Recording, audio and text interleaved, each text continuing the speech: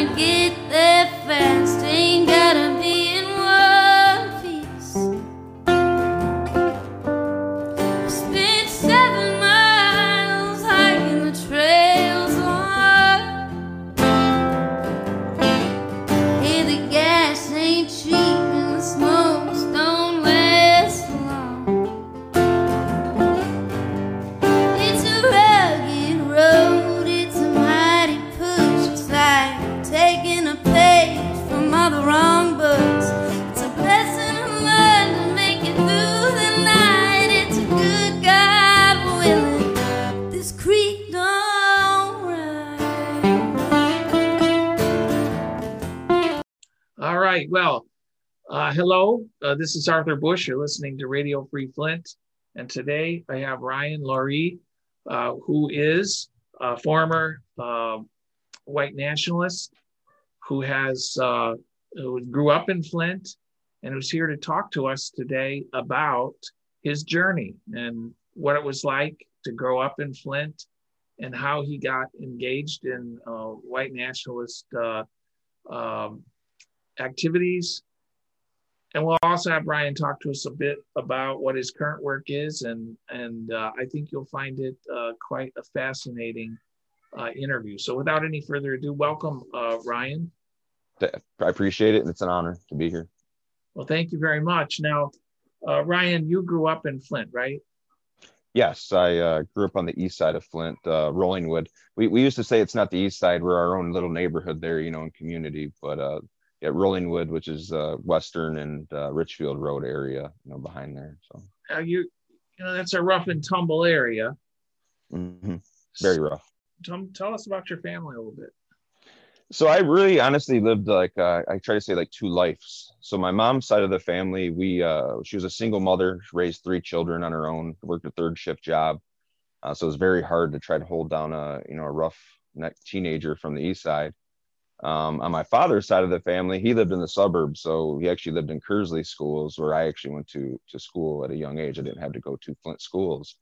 So I would see the suburban life when I was at his house, and then come back to my mom's, and all my friends were, from Flint. And so it was, like I said, two sides to how life could be growing up. One side, I felt like I had more white privilege. On the other side, not so much. We were really, really poor. Did your family have any engagement or involvement in white nationalist activity? So, at a young age, no. My mom's side, I never saw anything. My dad's side was, like I said, it wasn't uncommon to hear the N-word at the dinner table. Now, there is some history in my family going back to my great-great-grandfather. Okay. So. He would have, from what we're told, he was buried in his robes. He was a member of the KKK. We actually used to own a building that was on the corner of Leith and Franklin Road. It actually used to have our family name, Laurie, up on it in brick. And it was supposed to be an old bar or a place for prostitutes, from what I hear in the story. It's been torn down now. It's not even there anymore. And that was where some of the KKK members and different people actually used to meet and kind of hang out. So your grandpa had a robe? Yeah, my great-great-grandpa, yes. When you grew up, were you ever involved in any kind of gang activity, or did you see any kind of... So growing up in Rollingwood, and on the east side, period, I was all over Flint. So during the 90s, and you were a prosecutor at that time, there was gang activity everywhere in the city of Flint, especially in Rollingwood, where I grew up. We had the Cobras and some Vice Lords and Bloods that really had a stronghold in the area that I was from there. And so I saw some drive-by shootings. It wasn't uncommon to see guys committing crimes that were involved with gang activity. Me, myself, personally, I was never actually part of a gang, but definitely had friends and people that were affiliated. And so there was a lot of white kids that, they would say racial things. There were definitely some racist tension there, but never any type of gangs early on in my life that were.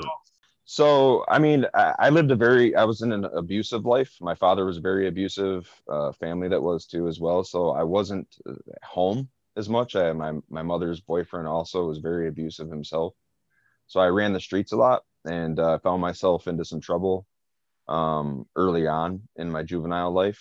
I did face a trial at a very young age. Yep. So I was accused of rape. from Kearsley Schools. I was a Kearsley Schools student, and had 5 girls that had came out and said on different occasions that something had happened to them. Now, during the trial, a lot came out that probably should have came out in the beginning before there was ever even a trial, where some of them had admitted lying, and then eventually was found not guilty in the courts. Now, because of that, my life kind of went down from there. I started to hang out with people I probably shouldn't have been hanging out with. Because of the trial, your life went down. It was because of your behavior. Yes, my behavior. I faced a trial, and then from there, I didn't go back to trying to be an AB honor roll student. I was stealing things. I was totally creating a monstrous situation for my parents at the time. Okay. And so. And then you started getting into trouble, real trouble. Yeah. I actually was, like you said, hanging out with some people in gangs, but not doing anything specifically for a gang. But I was stealing things to smoke cannabis. Doing different stuff to have money to, put shoes on my feet, the kind of shoes that I wanted, not what my mom could necessarily afford. Yeah. So I had actually stole my stepmother's vehicle, actually going to get my teenage girlfriend at the time a pregnancy test. She said she was pregnant. And on my way to actually pick her up to go do all these things, I actually crashed into a parked car at the time, and then I took off from the scene. I was put on probation. Kent McVitie was my probation officer at the time. Served on some probation for a short period of time before I ended up finding myself in some more trouble from stealing some things and doing other stuff where I ran away. I was just out on the street, so I wasn't checking in with probation or my parents. So it sort of got to be a lifestyle for you.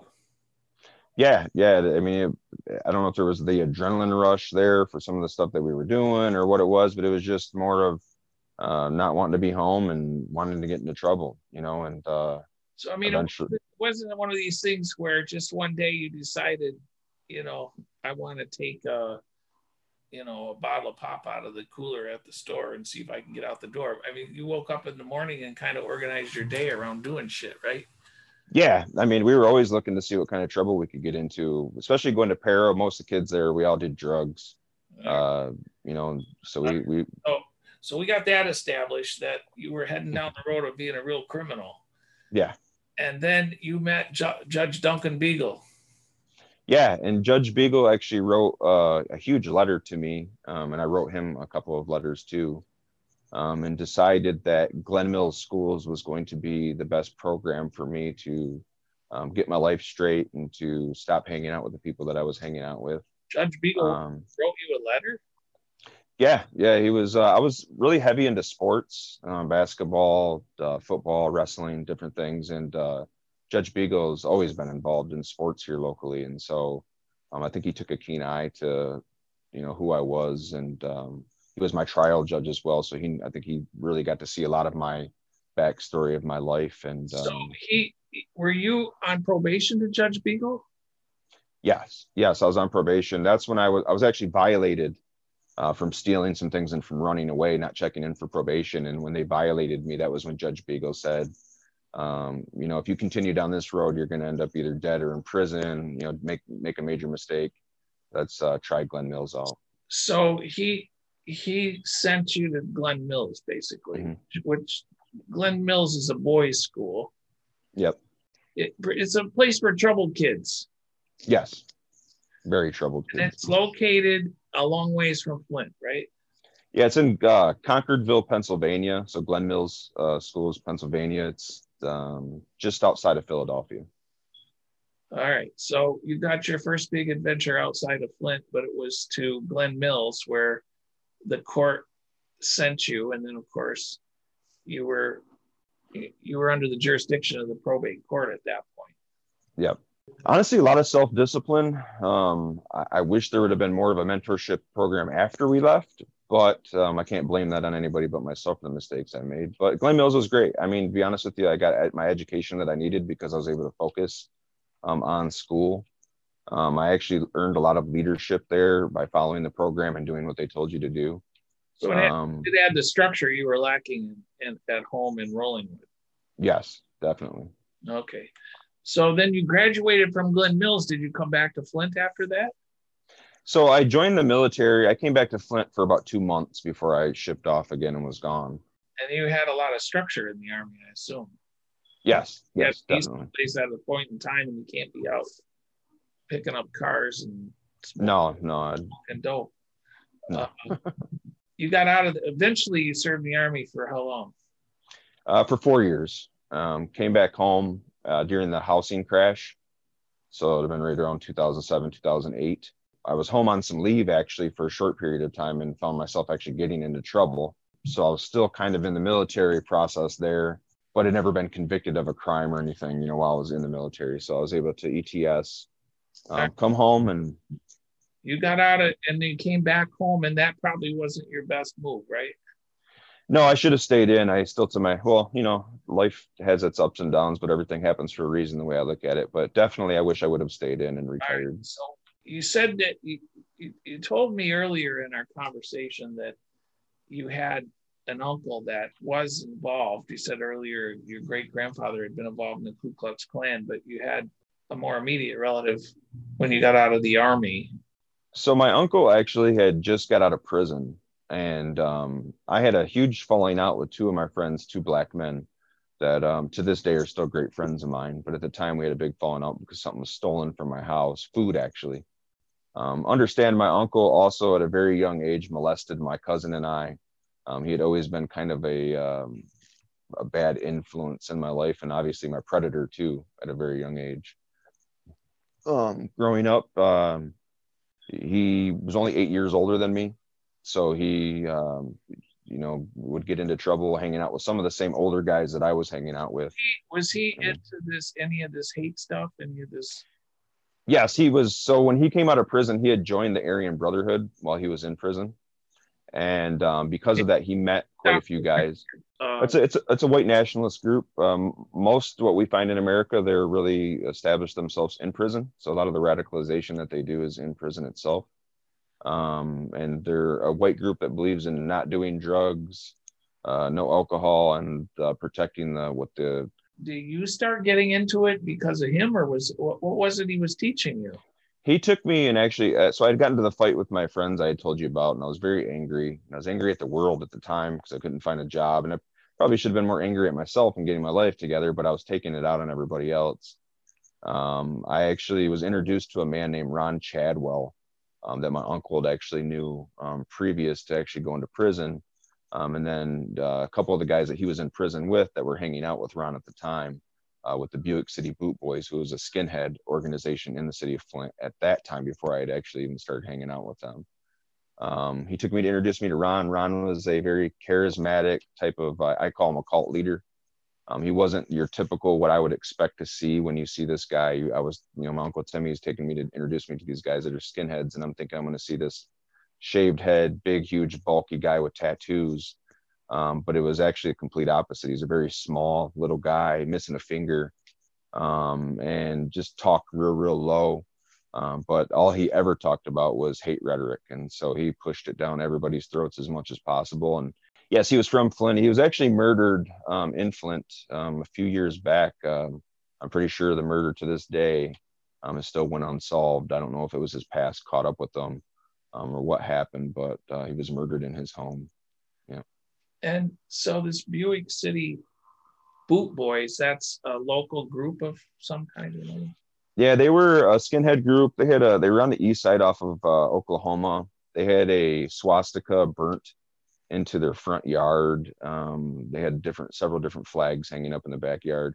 One of the cases that really put them, I guess, what they considered on the map was where a Jewish man was actually stabbed to death and then drowned in the Flint River by two of the members. I guess they said that he was a Jewish infiltrator. He tried to infiltrate the group. They found out.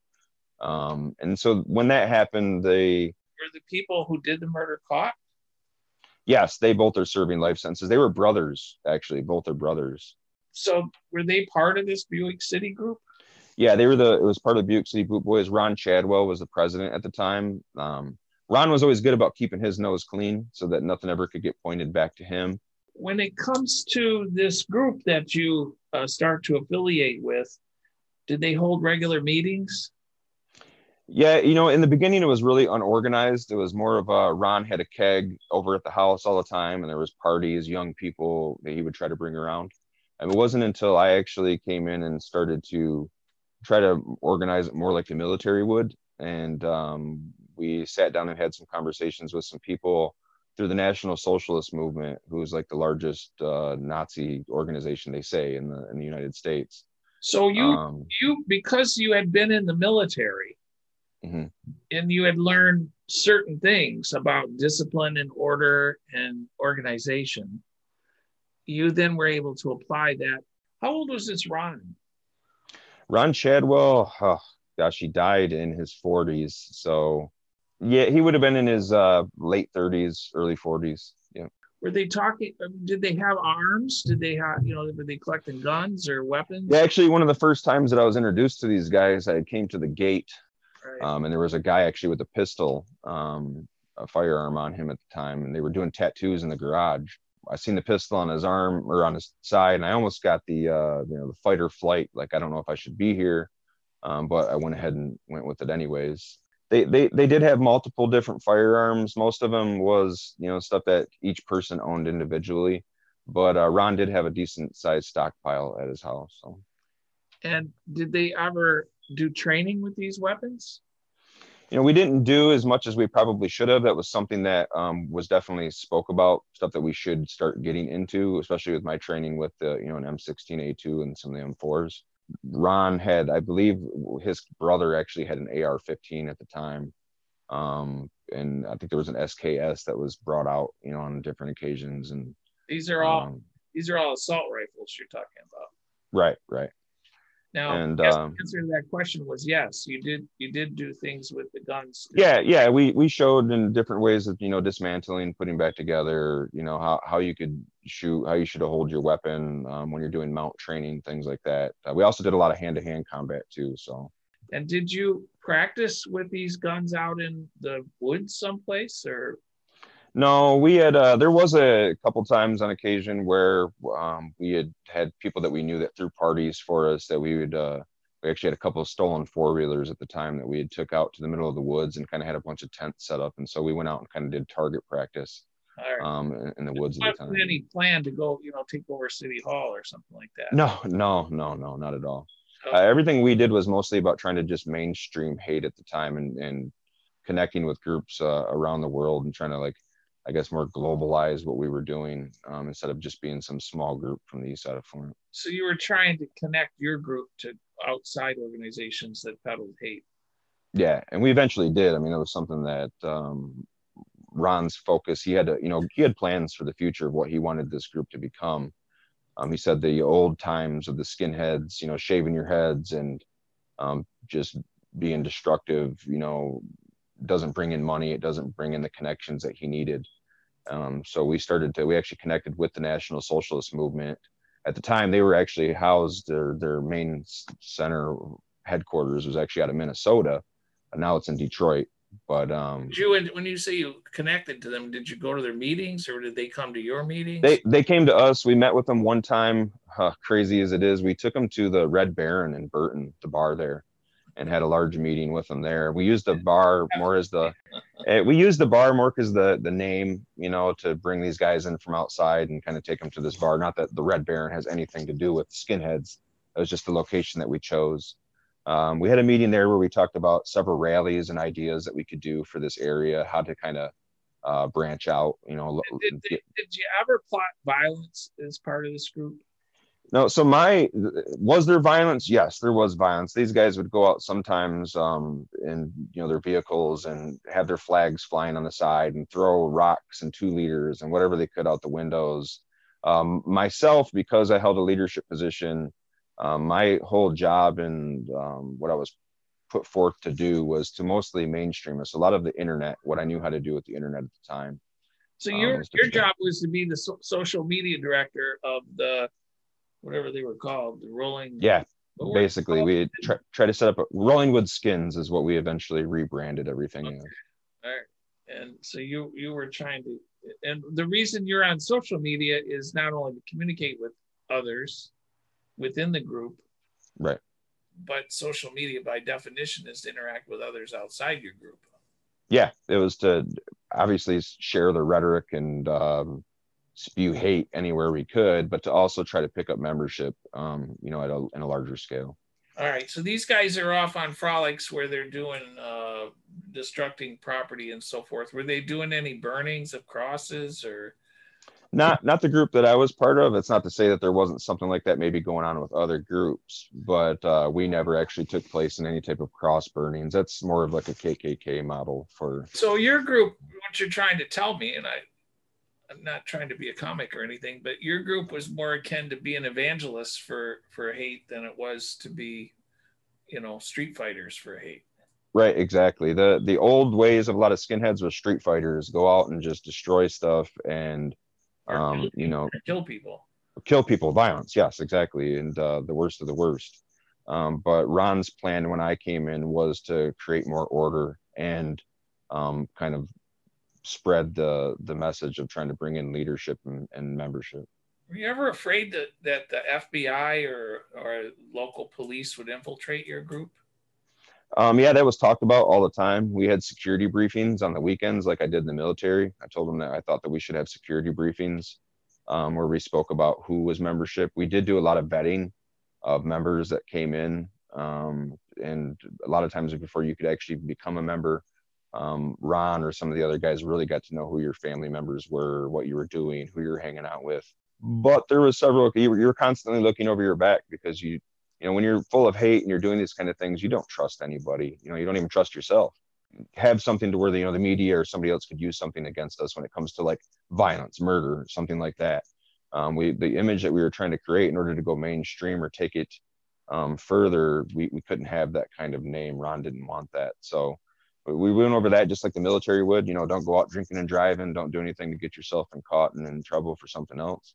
But we would also talk about how we needed to be very aware that, yes, there was law enforcement agencies that we believed was already watching us, which they were.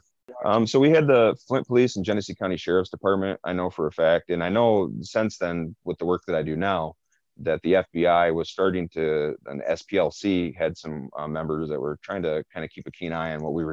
So you went to this group, you were doing these briefings, which you called security briefings. And then did the FBI or anybody actually infiltrate your group? Not that I ever know that we were ever infiltrated. One of the members, James Travardis, at the time. Your security briefings, what would they consist of? More of just going over why we shouldn't do certain things when we're not together. Don't do anything that's going to make the organization look. But he actually there were some crimes that we were committing to make money on the side, stealing some boat motors. As petty as it sounds, we were bringing in a decent amount of money for them. James was actually caught. He got greedy and stole something that had a tracking system on it. And Genesee County Sheriff's Department was actually able to get him to turn. And then that was when he started to kind of work for the police and reporting back, what kind of activity we had going on at the time. And eventually brought, how my arrest came about was because of him. All right. So the group started to engage in what I would call entrepreneurial activities. That is, they're trying to make money. Yes. For yourself or for the group? So what we did was mostly, we had some of the cut, obviously, was the guys that were committing it would get to take some of the cut back to their home. And some of it all went back into the group. A lot of us worked part-time jobs on the side. Some of us did. So that money was for your own home, for you to take home. But we did have membership dues. And so anybody that could, bring in something. How much did it cost to belong to this thing? Yeah, I remember it was really, really cheap in the beginning. It was like $10 a month. That got you beer. There was a keg that Ron constantly kept refilled all the time. And that was mostly to bring in the young guys. I didn't necessarily believe in the drinking and the drugs as much, although it did bring girls around, females that were constantly hanging out with us. And so it was just a party life, honestly, until that was mostly just to kind of get you in, give you a taste of something maybe fun. And then you were introduced to other things that we were doing. And how much did it cost after that?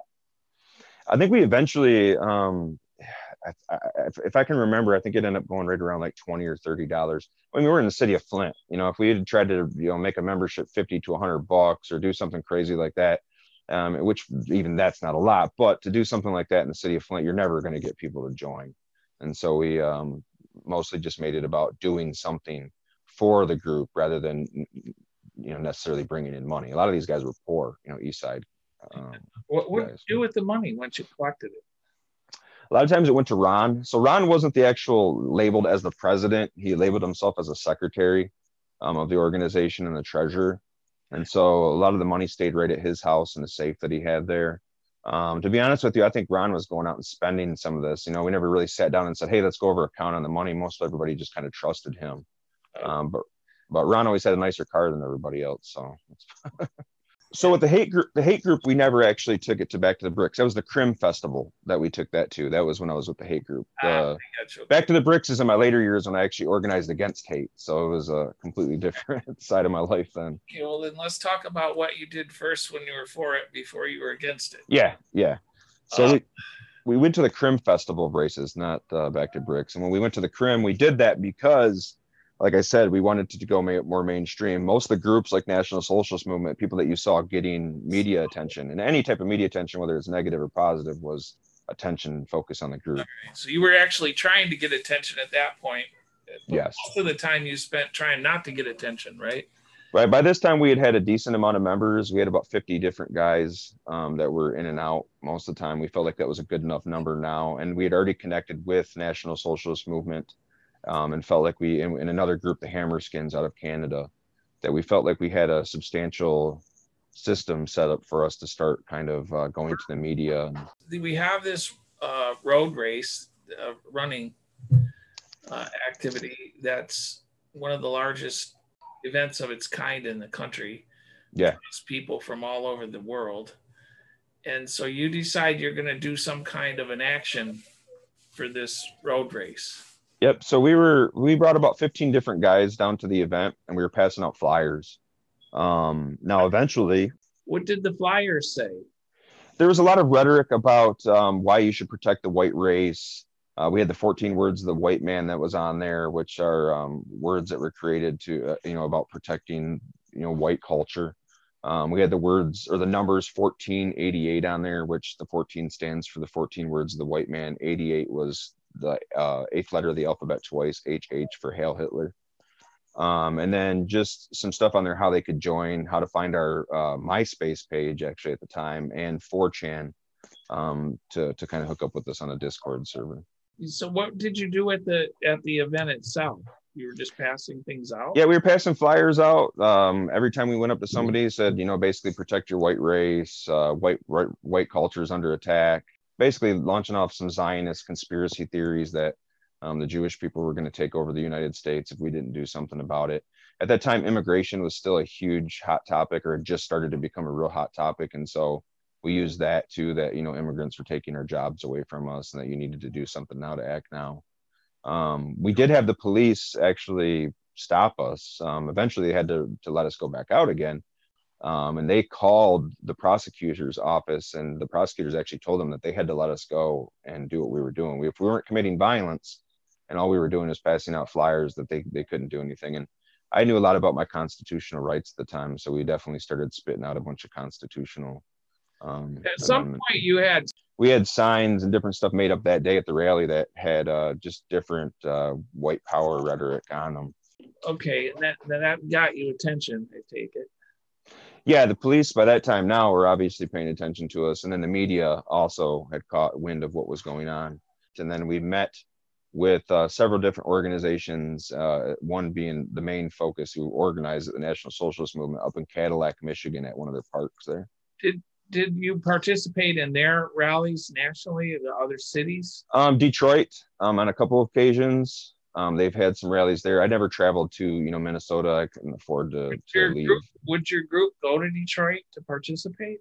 Yes. We went on. So what I'm asking is the kids from Flint would go down there, men, down and participate with other people from around other cities. Yes. Detroit had a really, really big stronghold for skinhead groups. There's about 3 different groups that were there at the time, and still to this day. National Socialist Movement, their headquarters, they actually moved to Detroit. And so they would hold, a a lot of times it'd be small marches down a couple of different streets, but it always caught huge media attention anytime the National Socialist Movement did something. So eventually you get in trouble. Yes. Again.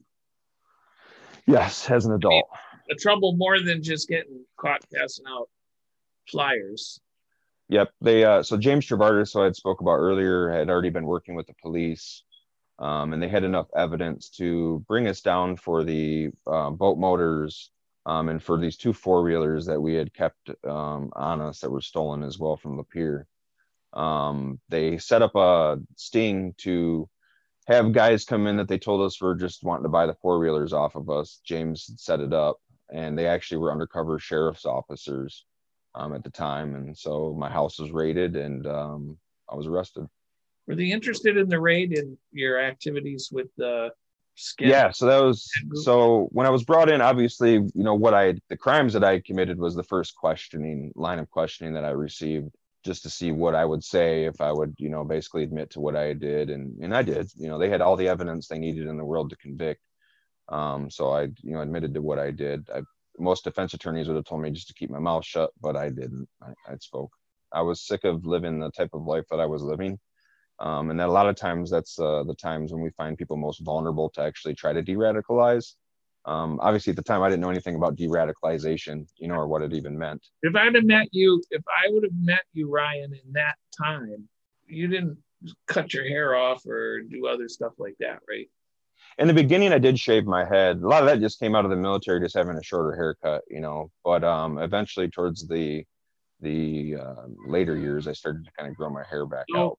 You said you went to this one place on the east side when they were having a meeting or whatever, and they were in the garage giving tattoos to each other? Yeah, so what's weird is they used to have the Cobras, actually from the east side. A bunch of those guys would actually come in and do the tattoo work for a bunch of skinheads.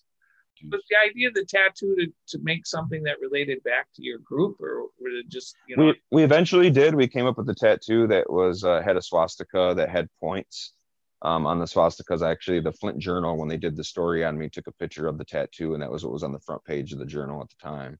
People that were in your group at that time would get a distinctive tattoo that was an insignia for your group. Yep. If you had points on the swastika, there was points on either end. That means you had some form of leadership. If you didn't, it was just the swastika. So eventually you end up in court in front of a judge. Yes. You were punished. Yep. I served some time in county jail, and I was put on probation for 5 years, which is after my incarceration. So my incarceration really allowed me to split myself off from the group. Because I did admit to the crimes that I committed. Ron and those guys kind of gave cold shoulders to a lot of different people, and everything kind of got really awkward for everybody at that time, because nobody knew if somebody was, snitching on them, or if something was going to come down onto them for something they did. So did the group break up at that point? Some of them all still stayed together, but I was not with that group anymore. My uncle and some of the other guys still continued on until they were. My uncle actually eventually got in trouble for the same crime as mine. He was a co-defendant, and he ended up going to prison for his crimes because he was a habitual offender. Does the group exist today? No. Ron Chadwell, who I talked about earlier, was murdered. You found religion, so to speak, somewhere along the path. Mm-hmm. And tell us just a little bit about that. We're running short of time here, but just... Yeah. No, I started to look at things more of like an omnimist, where I tried to find the good in a lot of different things. Ideas I had, one of the things I had really started to research and look into was, why did I ever get in trouble in the first place? As a juvenile, all the way in growing up. And one of the things that we lacked in the city of Flint was a lot of mentorship. We just didn't have mentorship programs. So one of my main focuses on pulling myself out of trouble, and I was still on probation at the end of this. And one of the reasons the judge was so happy with me and my probation officer was that they'd never had a guy on probation do something like this before. And so I created a program, a mixed martial arts program, to actually help pull kids that were trying to join inner city gangs, try to help them to de-radicalize, show them there is hope, and that their life isn't over when they get into trouble. What was it about your experience that caused you to want to change directions? Honestly, it was the realization. I started seeing a psychologist and a psychiatrist, and started to focus on trauma and the trauma that I had seen in my life or had been part of. It was when I was actually started to kind of take care of that subconscious trauma that I had been dealing with my whole life, that I realized a lot of what had happened to me in my life led me to where I had been. And so if I had been through this and plenty of other kids in the city of Flint that joined gangs, then I knew that it was an issue, it was a problem in the city of Flint. And so that's what I started to try to focus on, and made that realization that what I'm getting at is to focus on yourself. From there, you began to work on gang prevention activities, basically. Yep, I started work on my own, actually, trying to see what I could do to pull members out of hate groups and gangs, inner city gangs. By having the mixed martial arts gym, I had started to meet a lot of different people in the community that kind of did something similar. But my focus wanted to be on, if I could change in my life, then I could help other people to change and see, the light out of the dark tunnel. And so that's kind of what I started to do. I pulled about 15 different members out of hate groups before I started to work with the organizations that I work for now. You have moved on to begin to work with a national organization. It's labeled off as Black people are not our friends, but it's made for clickbait. So what we'll do is we flood hate sites with all these different videos in hopes that somebody, even if it's 1 out of 1,000 members, decides to click on that video and it tells them why they shouldn't be part of a hate group, or how I was able to change my life. On top of doing that, we do intervention work. So we have a 24/7 hotline through an organization called Parallel Networks that these people can call if it's a family member that's worried about a person that's involved in some type of hate crime or hate in their community. They can call, and we'll actually go in. We work with Department of Homeland Security, FBI, CIA. What's the name of this organization? Yep, it's ICSVE. So it's the International Center for Research on Violent Extremism. It's based out of Washington, D.C. All right. And you're a program specialist? Yes. All right. So one of my questions is, having left this group and having grown up in the city where, your pals, many of them were part of this extreme group, have you had any concerns for your personal safety? I've had a lot of threats, some that I didn't necessarily take completely serious. Some I've had to report to the police and to the FBI. That seemed pretty credible, people that were actually part of some pretty large organizations. But how many groups in the Flint area that are what I would call white nationalist or hate groups? So we always know that there's a KKK somewhat organized here. I don't know how organized, and we don't know a lot. They're really secretive when it comes to a lot of the stuff they do. But the main organization that we've been paying a lot of attention to recently, and we've noticed a lot of graffiti and things popping up, is the Folk Nation, I believe is how they say it. It's a new group, at least for our area. It's a newer group. SPLC is how I found out who this group's symbols were, because we were seeing the symbols in Flint of type of a trident pitchfork, almost in a way like you would think like Folks Up or some old gang. But then there was the numbers 1488 next to it, and everybody knows that's hate rhetoric. Things have changed a lot from the time when I was part of a hate group to where they are now, and the way social media works and the way that interaction works between these groups. And it's obviously a lot easier for them to interact now than it used to be. And then with this past administration really birthed life too. You took a frolic into politics for a few minutes. Yeah, so there's actually a big story behind that too, and then we could get into further, but it was never really an intention that I would ever get elected. We knew with my past it was going to get brought up. Yeah, we thought maybe we could make some change in policy. That was kind of my idea, and a friend of mine, that maybe we could get in and help on building some better policy towards race relations and police activity and things, and how people were being treated. This is before George Floyd. So, you weren't successful at politics, but you went and put your toe in the water to see how that right.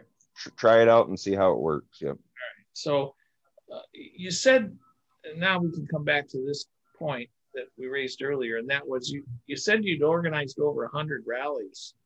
Yeah, there was a lot of different things that had, maybe happened, or events that we thought maybe somebody should hold an event to bring light to things. The Rise Against Racism rally that we had at the Back to the Bricks, which was all over the news. We hosted that event because there was a Burton family that was actually attacked, a Black family. Their house was there. They worked for General Motors, UAW members.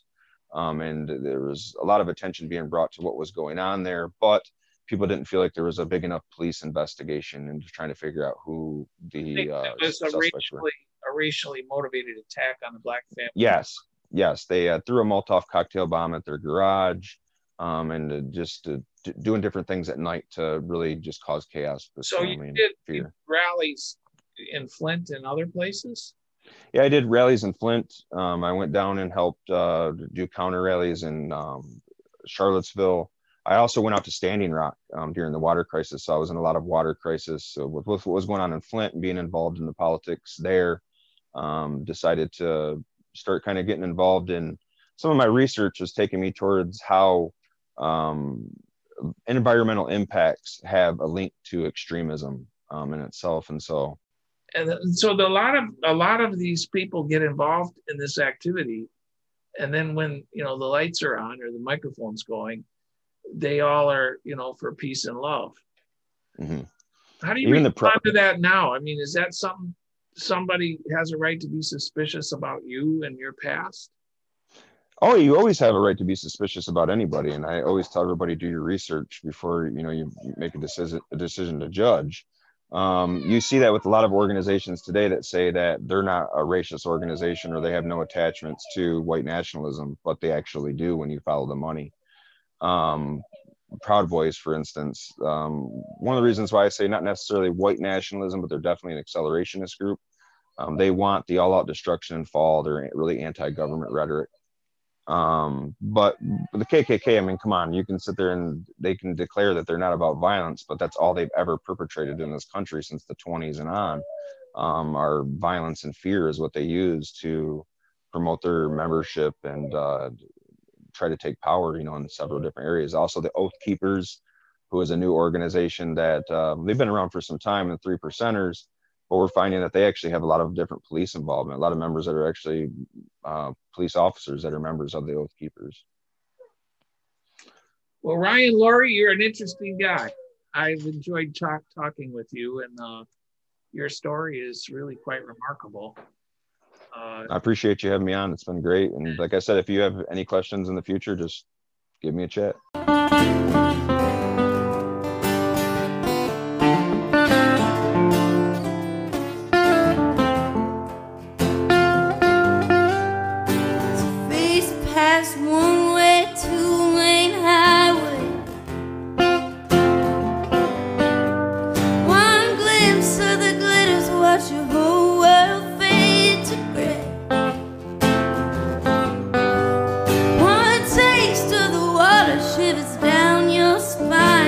You finished yours, no you can't have